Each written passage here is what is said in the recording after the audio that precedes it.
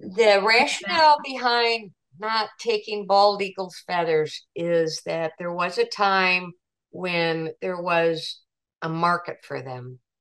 And actually, there's probably still a strong market for it. Um, and they're highly valued by Native American tribes. So the uh, the federal government set up a system to try to allow Native American tribes to access feathers in a legal way that can benefit their tribal rituals and at the same time not create a market for it. Where do you find a family of communities connected by the storied Mississippi River, where young explorers and dreamers, investors and entrepreneurs thrive? Where can you connect with real people living and creating in a place that's as genuine as it is quirky? QC. That's where.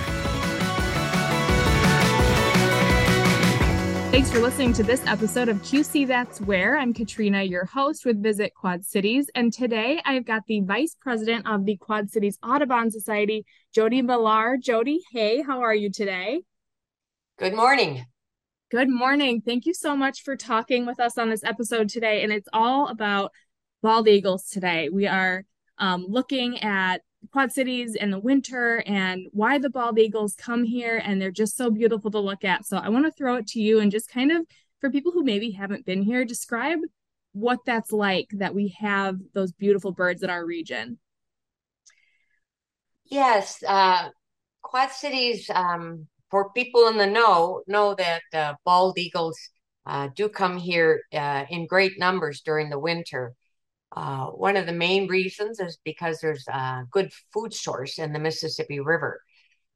When it's really cold out and much of the river freezes, the areas below the locks and dams remain open because of the water discharged.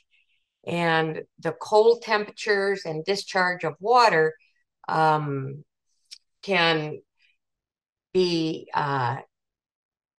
harmful, not harmful, but it stuns fish like the gizzard shad, and these become a great food base for bald eagles. So bald eagles will concentrate below the locks and dams and find these stunned fish.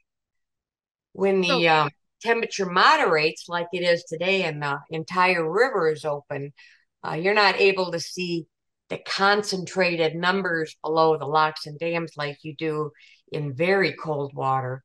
But still, there's large numbers there that were pushed down from the frozen northern regions, Canada, Minnesota.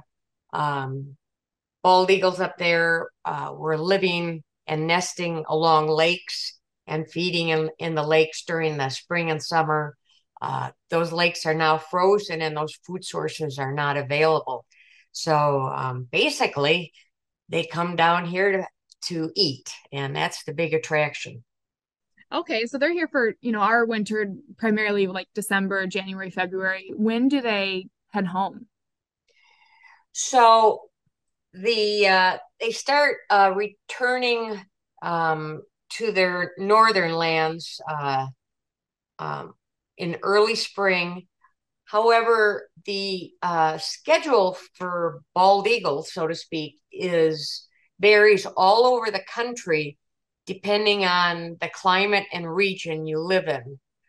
We have bald eagles that nest here year round, and they nest here and reside here year round.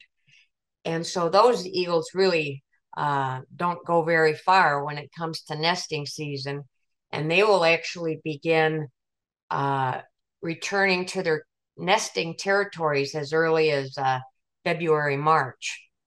I know Uh, that there are some eagles that, like they've taken up nests in places where people have installed cameras. Like for instance, I think there's one in Decorah, Iowa. There's an eagle family that's got a camera on it all the time. I think there used to be, if there's not still one at the Arconic property. You familiar with those? yes, I am. And one of the amazing sights is to see the eagles on the nest, and they're covered in snow. Yeah. So that lets you know how early they start their nesting behavior.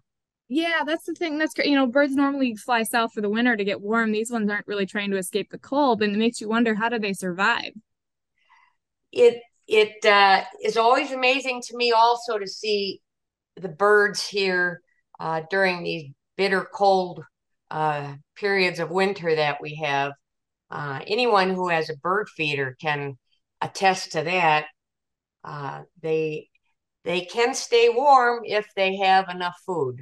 Hmm. They have their feather protection, and it's good enough. When people go out and watch, if they're not with the Audubon Society, if they want to kind of go out on their own, there's some hot spots to try and hit. There's a list on visitquadcities.com. Can you talk about any of those spots that people might be able to get to on their own?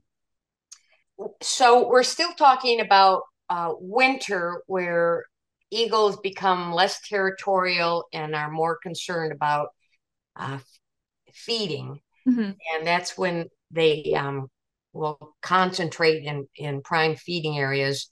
So the good places to watch this activity is in the prime feeding areas, and in our area, it tends to be below the locks and dams.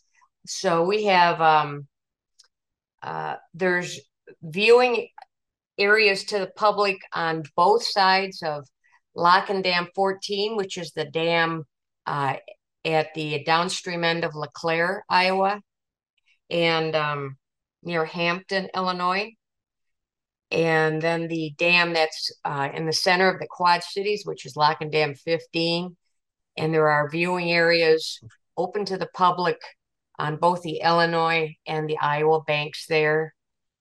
And in fact, there's probably good viewing of eagles upstream and downstream at the locks and dams. Do There's you, also there's sorry, go also a ahead. lot of eagles below the outfall of some of the um, warm water outfall areas, like around Credit Island and up by Cordova. But Do you have a favorite viewing area, like personally? my living room. Your living room. Ooh, tell me about that. So I live right on the Mississippi River, and am privileged to observe bald eagles, um, both in winter and in summer. We now have nesting bald eagles right in the area, and it's really a treat to watch the whole annual progression of eagles returning to the nesting area, feeding the young fledging, and the wintering eagles coming down. It's a treat to see. So which came first, the chicken or the egg? Did you choose this home so that you could, view bald eagles year round, or was it vice versa that found that your home was a good location for viewing and you just happened to live there? The man I married happened to live here. Okay, that's wonderful. And where did your passion for Audubon come from? I'm a retired biologist for the U.S. Fish and Wildlife Service, and I one of the uh, projects I undertook for the U.S. Fish and Wildlife Service was putting together the regulatory work to remove the bald eagle from the endangered species list. So I was involved with the bald eagle and its status nationwide for you know a number of years during my career. And that's been accomplished, am I right? The bald eagle was removed from the endangered species list in 2007. However, it remains one of the most protected birds in the country because it has its own law, which is the Bald and Golden Eagle Protection Act. So even though it's not endangered any longer, it still remains fully protected under the So act. that law, that act that you mentioned, obviously, I think everybody understands, don't scare an eagle, don't interfere with their life, and, don't harm them, obviously. But there are also little nuggets in that act, like if you see a bald eagle feather, that you're not to take it.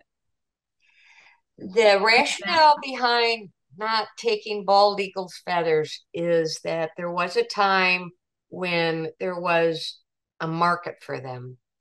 And actually, there's probably still a strong market for it. Um, and they're highly valued by Native American tribes. So the uh, the federal government set up a system to try to allow Native American tribes to access feathers in a legal way that can benefit their tribal rituals and at the same time not create a market for it. I So see. there is a process, but yes, it's illegal to possess one without a permit. What are there maybe any, lesser known, facts regarding either how bald eagles, live or etiquette or anything that people just wouldn't really naturally know? Well, what I find interesting, particularly being able to view them casually from my house on a day-to-day basis, is the disparity in skill and um, maturity between uh, an adult eagle and an immature eagle. And I've watched where an immature eagle will be soaring constantly over a flock of ducks and trying to go after this or that diving duck, which is really an impossibility unless the duck is half dead. And then the adult eagle will hang behind and just watch the immature waste all its energy. And then pretty soon later on, the adult eagle jumps off the limb, heads out, gets itself a nice big fish, and is eating. And the poor old immature eagle is just squawking and wondering how it can get some. So they they do have a learning curve, which is pretty interesting to watch, and they also are adaptable, more adaptable than what we thought initially. They can get used to some distractions, and then they'll pick out another new distraction, and that will cause them to flush. So they do have their own scale of intelligence. That's interesting. They are like kids when they're, immature. They're like people in that way where they have to, get their sea legs, so to speak, learn, observe the adults and and kind of lean on them for support until they come of age. Exactly. And once the eagles leave the nest, they are supported by the adults for a few more weeks until the adults just can't stand it anymore. But there is not all juvenile eagles make it to adulthood because it still is a difficult world out there for them. What is their biggest threat for survival? Well, humans for sure, in all sorts of different forms. Um, there's disease threats out there right now. There will always be habitat threats. Um,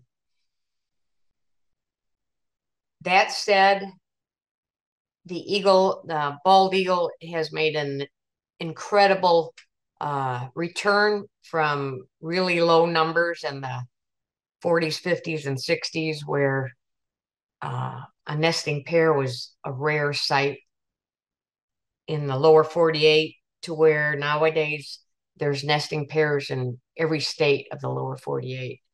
So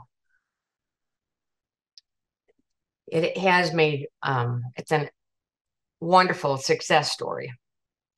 So what can people, just in regular life do to help them, improve their population, if anything? Protect some of the big mature trees that are along waterways and the big lakes and rivers. Um, Cabin owners, for example, shouldn't just clear the entire shoreline, but need to leave some of those big trees for perching. Keeping our waterways clean so that there's a good food source for foraging bald eagles. That's probably one of the prime criteria for so much of our nature. We have to have our waterways clean as a um, basic element to having a high quality environment. Through your years in Audubon and working with birds in your career, do you have like a moment that stands out, like a favorite memory or anything to do with bald eagles that you would kind of, that you would share with somebody, or a fun, like a favorite time or something? When the bald eagle was first considered to be worthy of what we would call downlisting on the endangered species list from endangered status to threatened status, the announcement for that population level improvement was made at the White House with President Bill Clinton. So I got to meet President Bill Clinton and attend the ceremony at the White House. That was a treat. This is kind of an off the wall question, but would you be able to describe like what wildlife would be like, or what would happen, domino effect, if there were no bald eagles? So when there were very few bald eagles in much of the lower 48 states, there was a cause. And well, there were multiple causes. One of the causes was the widespread use of DDT, which caused eggshell thinning and a failure for young to hatch. And the secondary cause was widespread actual shooting, killing of eagles and destroying their habitat for fear of eagles competing with livestock and other things. So when that happened during that time period, many other birds that would also feed on the food chain were also destroyed for the same reason. In addition, fish that were tainted failed to thrive.